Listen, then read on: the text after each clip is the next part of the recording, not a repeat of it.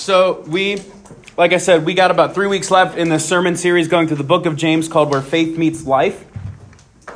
If you haven't been here for it, basically what we were looking at is we're going through the book of James and we're looking at how our faith practically applies to all aspects of our life. And so how faith is not just one part of our life, there's work, there's school, and then we'll have faith over here as part of it. No, how faith incorporates everything.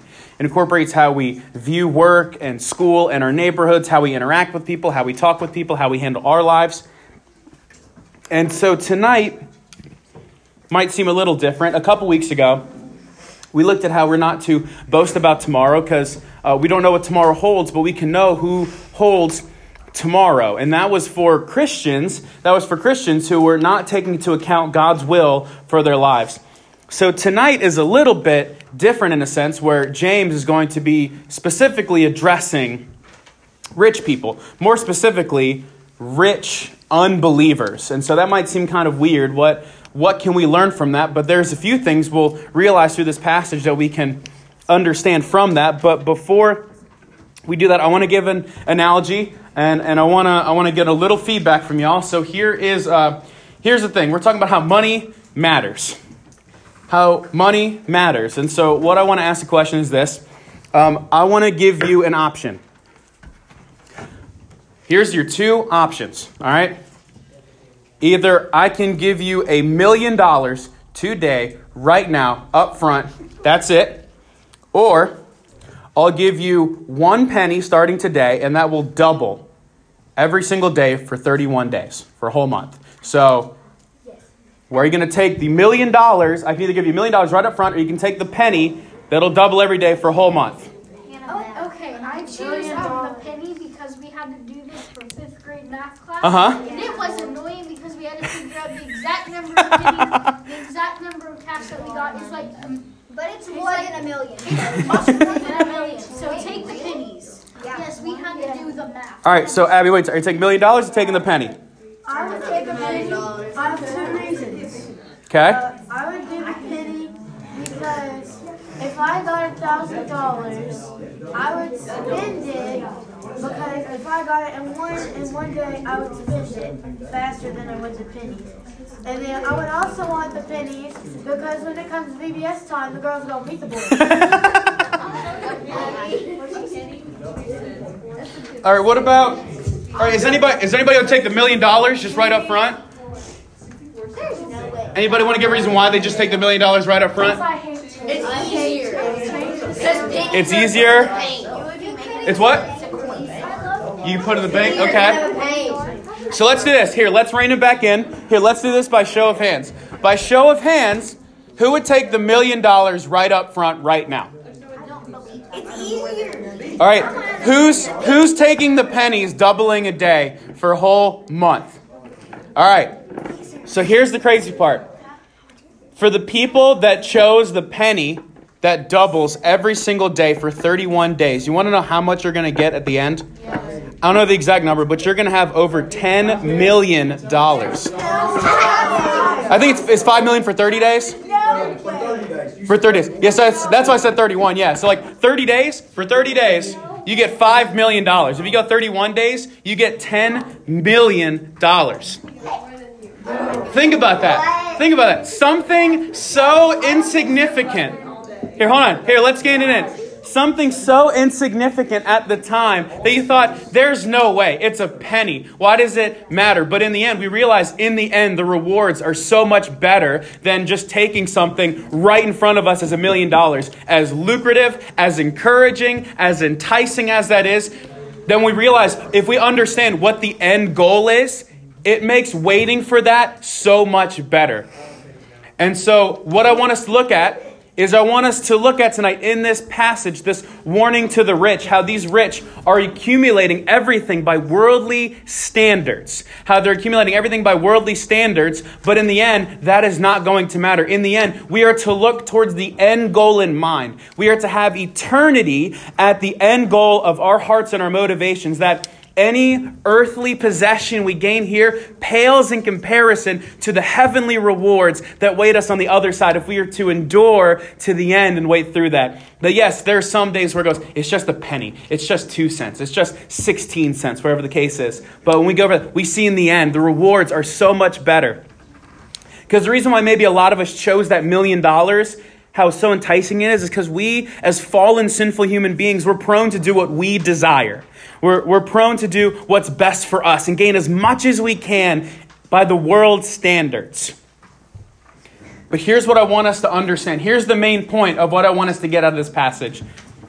The gospel commands us to lay down our life in this world in pursuit of the world to come. The gospel commands us to lay down our life in this world in pursuit of the world to come. Like I said, we are to have eternity as our end goal. We are to view Christ in heaven as better than the here and now. Now, what I'm saying is that doesn't mean we're not going to get blessed along the way. Just like how with suffering, it's not like, okay, once you die, then everything's better. Yes, there's suffering in this life, but there's also things for us to endure through suffering in this life. Just like, yes, there is blessings we can endure through this life. It might not be in worldly standards' eyes, but there's still blessings we can endure too. Ultimately, in the end, we stand face to face with Christ and receive rewards that way if we are to endure to the end. Because again, the gospel commands us to lay down our life in this world in pursuit of the world to come.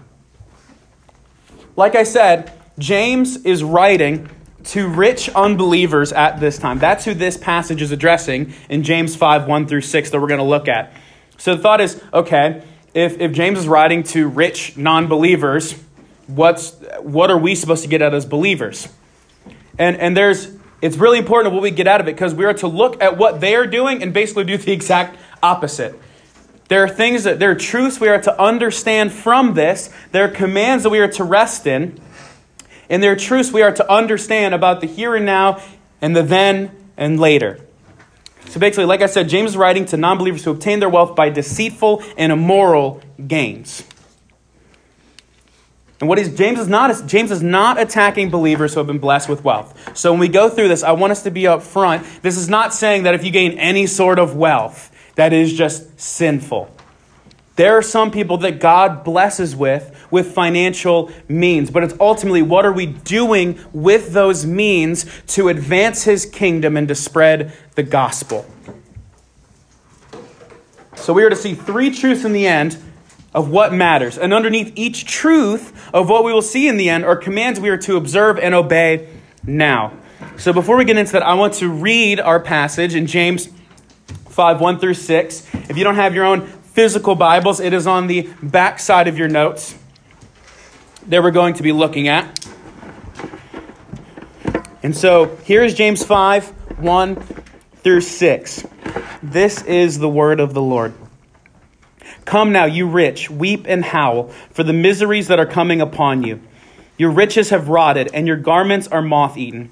Your gold and silver have corroded, and their corrosion will be evidence against you, and will eat your flesh like fire. You have laid up treasure in the last days. Behold, the wages of the laborers who moved your fields, which you kept back by fraud, are crying out against you. And the cries of the harvesters have reached the ears of the Lord of hosts. You have lived on the earth in luxury and in self-indulgence. You have fattened your hearts in a day of slaughter. You have condemned and murdered the righteous person. He does not resist you. Let's pray real quick. Dear God, I pray as we just unpack your word, I pray that you help calm our minds and calm our hearts just to be able to hone in and understand truly what it is that this passage is saying.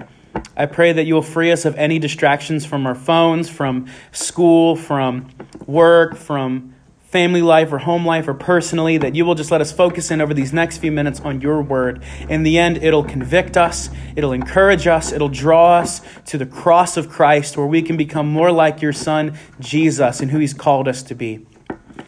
And ultimately, we become more like the family here that you have called us to be here at LSM. So I pray right now you will just hide me behind your word, behind your cross, and just let your word speak for itself. The Holy Spirit, whatever is your truth will be remained, and what takes root and what is produced in the lives of all of us, and what is just my opinion will be forgotten. So I pray all of this in Jesus' name. Amen. So like I said, there is 3 truths that we are to understand from this. And then underneath each truth will be a command that we should obey in the here and now. And the first truth is this, is that earthly pursuits leads to eternal condemnation. Earthly pursuits leads to eternal condemnation. And so right in the very first verse, James is saying, come now, you rich, weep and howl. He's saying, come now. That's the same come now that was said in James 4:13 through 17, where he's like, come now, you who say, today and tomorrow we will go into such and such a town and spend a year and make a profit. He's saying the exact same thing here with come now, you rich. Basically what that means, come now, is, hey, listen up. Hey, this is important. Listen up to this. And what he's saying is the difference between James 4:13 through 17 and this one is that James is not giving any sort of redemptive option on this, because we are to see in this that what the rich are doing and the gains of how they're gaining their wealth and how they're hoarding their wealth has no means if there truly be a follower of Christ. What he's saying is James is commanding the rich to weep and howl. He's saying, come on, you rich, weep and howl for the miseries that are coming upon you. Because the miseries that are about to come upon them are not temporal, but they're eternal. And there's no amount of wealth that they can gather up that can safeguard them against this.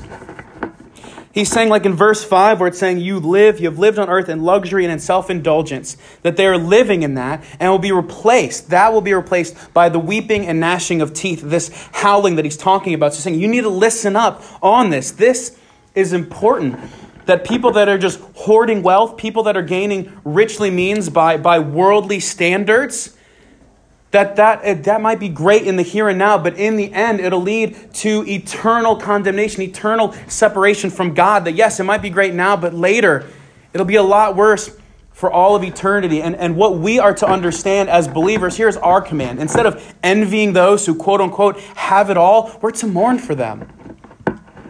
Instead of looking at these people that seem to have it all, the nice house, the nice car, all the followers, the nice clothes, all those things, instead of looking at those, wow, that is what I attain to, we are to mourn for people like that think that is what all this world is about.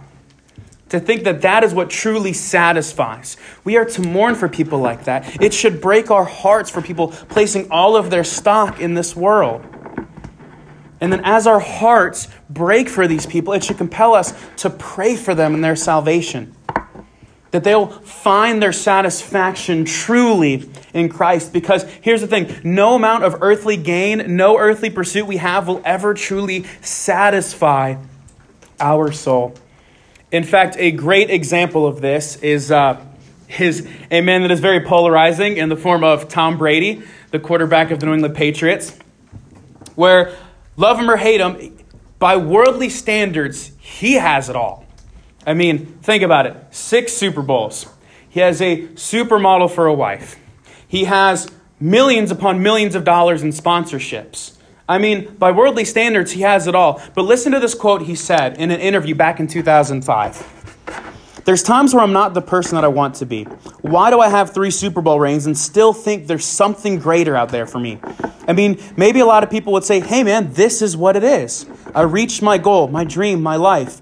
Me, I think, God, it's got to be more than this. I mean, this can't be what it's all cracked up to be. I mean, I've done it. I'm 27, and what else is there for me? And that was back when he had 3 Super Bowls. He had 3 Super Bowls, he was still married and everything else, and now here he is, about 15 years later, 3 more Super Bowls, arguably the greatest quarterback of all time, everything like that. He can have everything by the worldly standards, but he just says, it seems like there's more. There's more to it. The reason there's more is because nothing in this world can truly satisfy the deepest longings and desires of our heart. It is only by placing our trust fully in Christ, by having a heart abandoned, pursuing Christ, that we will have the deepest longings, desires of our hearts satisfied. Let me ask you this. What are you placing your stock in? Where do your priorities lie? Are they in this world or the world to come? Are they placing stock in this life or in the life of Christ? Do you believe that Jesus is enough? Even when it seems like everything else might not be enough. regardless of what that could be. It could be not having the newest phone. It could be not having the latest clothes. It could be not having the quote-unquote coolest of friends, or the amount of friends, or the amount of followers on TikTok or Instagram or Twitter, whatever the case would be. Is Jesus enough? Because in the end, we will see that earthly pursuits and the gains here pale in comparison to heavenly pursuits and the rewards that we will earn there.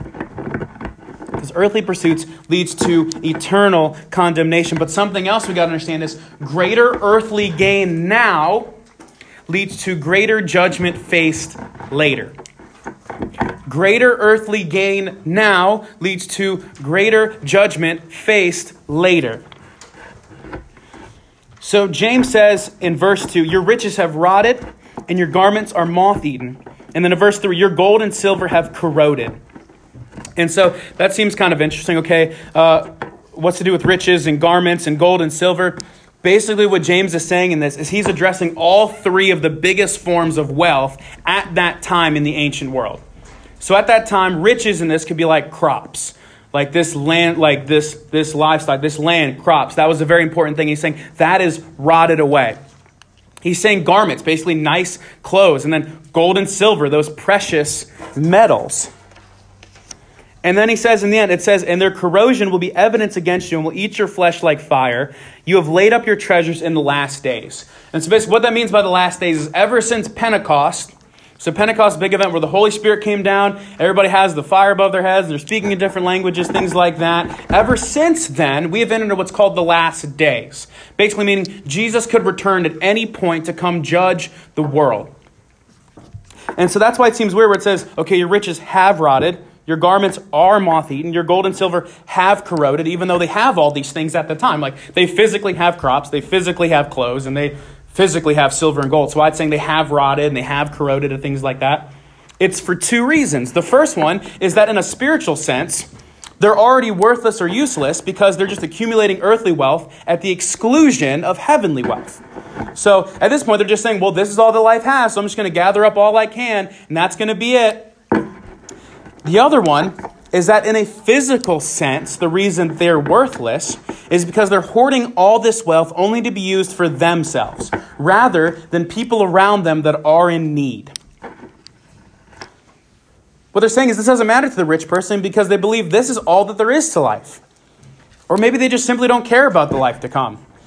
I mean, there was that very ignorant phrase a few years ago, YOLO, you only live once. And so it led to people doing some very ignorant things or other stuff, but they thought this is all that life is. And so what he's saying is, look, if all you're gaining is all these things and hoarding it all for yourself, and you're not even using it for anybody else, not only spiritually they're worthless, but physically they're worthless. Because again, they're gathering all this wealth for themselves, and they're not using it for anybody else. In fact, it says in Matthew 6, 19 through 20, it says, lay up your treasures in heaven, where moths can't eat it, where this silver and gold can't be corroded, where the riches can't be rotted. That's where we're to lay up our treasures in heaven. Here's the thing. He says, these riches you've gathered, these garments you've gathered, the silver and gold that have corroded, it says their corrosion will be evidence against you. So the gathering of these riches will be evidence against them on the final judgment. And it says this hoarding of wealth will end in two promises. One, it will say it will be evidence against you. And two, it will eat your flesh like fire, which is pretty awful imagery. But it shows how serious God takes us and how we are to take our wealth and resources that God has given us. This imagery of corrosion of their wealth becomes evidence against them because the reason why that's ironic that this gold and silver becomes corroded, because normally silver and gold don't corrode or rust or things like that. The reason why that's ironic is because typically at this time, rich people would use the court systems in their favor. Basically, they were able to manipulate court systems. They're able to bribe the court systems with silver and gold to be able to get kind of favors in their way, rulings in their way. But the thing is, this is opposite of the judgment of God because there is no bribing God. The only evidence that matters in the end is if we repented of our sins, believed in his Son, and have advanced his kingdom. We could gather up all the wealth in the world. We can do all that, but in the end, it's going to be about, did we repent of our sins, believe on Jesus, and try to make his name famous? In the end, it's not going to be like, well, I had this many followers. I had this designer clothes. I had this latest phone. I had all these accolades. Not saying those are bad. But ultimately, if that's what we're placing our stock in, then in the end, we will see it pales in comparison. Instead, we are to be using those to advance his kingdom. Because in the end, the only thing that matters, the only evidence that'll help us is if we repented of our sins, believed in his Son, and are advancing his kingdom. So let me ask you this. Have you truly repented of your sins and believed in Christ? Because like I said, that is the only thing that will matter in the end. And if you have not yet, you can always do that tonight. You don't have to go another day without doing so. Like I said, his love remains. His love never fails, never gives up, and it never runs out on us. It can meet us wherever we are at, regardless of how the situation is. So here's the thing. If we are to not hoard our wealth, not only for ourselves and just use it for ourselves, here's the command we are to follow. We are to share our lives and resources for the advancement of God's kingdom. We are to share our lives and resources for the advancement of God's kingdom. Because another reason this was so condemning towards the rich is they were hoarding all of these clothes. The reason the clothes are moth-eaten is because they gathered up so many clothes that they were useless. They were eaten by moths. They could have been given out to poor people or things like that to help them at this time, but instead they didn't use that towards it. So for us, if we're to see that that is how God is going to condemn the rich or people that pursue riches in that way and gather it that way, then let's look at it as this. As believers, we should share our lives and the resources that he's given us for the advancement of God's kingdom. Then you know what? If God has blessed me with this, then I want to turn around and bless other people with it to ultimately point them to Jesus as what they need in the end. This means that if we're going to use our lives and resources to advance God's kingdom, that means we have to overthrow our personal kingdom. That means we cannot be advancing our desires and what we want, but ultimately God wants. We are truly living out that part in the Lord's Prayer where it says, Lord, your kingdom come. Lord, your will be done on earth as it is in heaven. And the only way we can have his kingdom come is our personal kingdom must be overthrown. The only way his will can be done is if our will is in submission to his. We will see in the end that that sacrifice is totally worth it. So think about this. How are you using your life? How are you using your money? How are you using your time, your abilities, your talents? Are they being used to make Christ known and his kingdom advanced? Or are they being used to make ourselves known more and advance our kingdom? Are they being used for Christ to gain more followers or just ourselves to gain more followers? Because in the end, the more we advance our kingdom, the harsher judgment we will face. But the more we advance Christ's kingdom, the more rewards we shall inherit. Because again, greater wealth gain now will lead to greater judgment then. But lastly, what we are to understand is this, is that in the end, God is the ultimate avenger and will right every wrong. God is the ultimate avenger and will right every wrong. Because let's face it, there's times we face a lot of difficulties in this life. We face struggles. We face things where it says, this doesn't seem fair. This doesn't seem right. Whether it be situations we face or we see other people facing. We say this can't be how it is. And ultimately, in the end, God will be the one to avenge everything. We'll be able to right every wrong. Because if we try to take the responsibility on ourselves to gain vengeance, it'll be after our own desires rather than God, who is perfect and pure and can truly give true, just vengeance and right every wrong. So like it says, behold, the wages of the laborers who mowed your fields, which you kept by fraud, are crying out against you, and the cries of the harvesters have reached the ears of the Lord of hosts, as it says in verse 4. So here's a little bit more historical background of the importance of that. Okay, so before this time, before about 70 AD, when this is being written, more land was being bought and gathered up by this small group of rich landowners. And so what happened is because these rich landowners are buying all of this land and accumulating all of it, what it caused is it caused these farmers in these lands to have to assimilate into these big lands that the rich people are buying. And because they have to assimilate into these big lands that these rich people are buying, it's forcing these farmers to sell themselves for hire to these rich landowners to work these lands. So landowners have already bought their land. Now they're being forced to work for these landowners. Then on top of that, these landowners would hire these farmers, would work them to work the fields, these large lands, and then withhold their wages for their work. So this withholding would actually jeopardize their very lives, because this would be that daily bread, if you will, to provide for their families. And it was against the law of what it said in Deuteronomy. That was against the law to withhold someone's wages. That was basically the equivalent of murdering someone at the time, because they couldn't provide for their family or feed them. And so James plays on that, speaking to these rich people, basically attacking these rich landowners and saying, look, hey, behold, those wages of the laborers you hold back, those people that are mowing your fields and you're holding back, that you got by fraud, are crying out against you. So the very money that these landowners are holding back from these farmers is even more evidence, like it says in verse 3, against them. It's such powerful imagery because it says the very wages are crying out against the rich people. This imagery is very reminiscent of Cain, when Cain killed Abel, and God says, I can hear Abel's blood crying out from the ground. It's the same way in this where James is saying, look, those very wages are crying out to God and can be heard for God. But here's the more important thing and the incredible thing. It says, which you kept our father crying out against you, and the cries of the harvesters have reached the ears of the Lord of hosts. So not only does the wages cry out, but it's the cries of the harvesters too. But notice this, it's the cries of the harvesters that are heard by the Lord. These very laborers that are being abused and used and held back from their wages, it is those cries that are being heard by God. And so here's the encouragement in this, is God hears your cries and has not left you.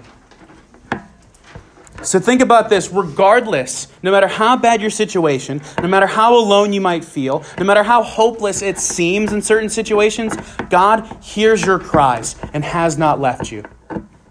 No matter how bad the situation is, no matter how awful things seem, no matter how unjust it seems, God hears you, God sees you, and God has not left you alone. God is right there with you in the midst of all of it. In fact, in the reading this week in the Bible in 90 days, one of the Psalms was Psalm 103. And in Psalm 103, verse 6, it says this, God works all righteousness and justice for the oppressed. That is because God is the ultimate judge. But right now in this world, it seems to be the rich and unbelievers want to play judge. They want to say what is right and what is wrong. That they will celebrate what is wicked and they will denounce what is good. And that can put us in difficult situations. That can put us in times where we feel oppressed and hurt. And so I tell you, if you are facing trials, if you are facing difficulties, no matter how dire it is, cry out to God because He hears you. And you're not alone, and He sees you where you're at. And His love will meet you there. Because like I said, God is the ultimate judge. But right now it seems like the rich and unbelievers, they want to play God. That's why it is seen in verse 6 when James says, the rich unbeliever has condemned and murdered the righteous person. Basically what condemned mean in this time, it's they've corrupted the legal processes available to them in order to gain more wealth and more land. So that goes back to the imagery of them being able to buy more land and being able to gather up where these farmers are at and gather all that land from them and gather more wealth and more land. And the whole murder part is, like I said earlier, they're withholding these wages from the laborers, which would be equivalent to murder. The rich person feels like because of their status, because of all the stuff that they own, because of that in society, they feel like they can take the role of judge over God. If the unbelievers, but here's the thing, it's the unbelievers condemning the innocent, where it's the unbeliever who's the one that's guilty. And the righteous person's the one's that's innocent. Why? Because in the end, we're the ones that have placed our lives in Christ, that were washed pure and clean by the blood of Christ. And that in the end, we will stand, and that's what God will see as his righteousness on us. But right now, it's the rich person, the unbelieving person that wants to be able to play judge in this time because they think this world is all that there is. The reason the righteous person, it says, he does not resist you. The righteous person doesn't resist that. The reason the righteous person doesn't resist the unbeliever is because maybe they're either not in the position to be able to do that or they're unable to do that.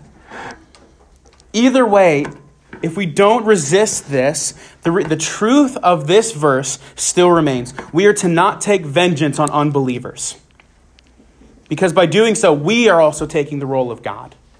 We're trying to take this injustice and trying to take it in our hands, and we're saying we're gonna return that back. But instead, here's a command we are to do. We are to rest in God's promises. We are to rest in God's promises, knowing that in the end, he will be the one who seeks vengeance, and it will be holy and just. In the end, God will be the one to right every wrong.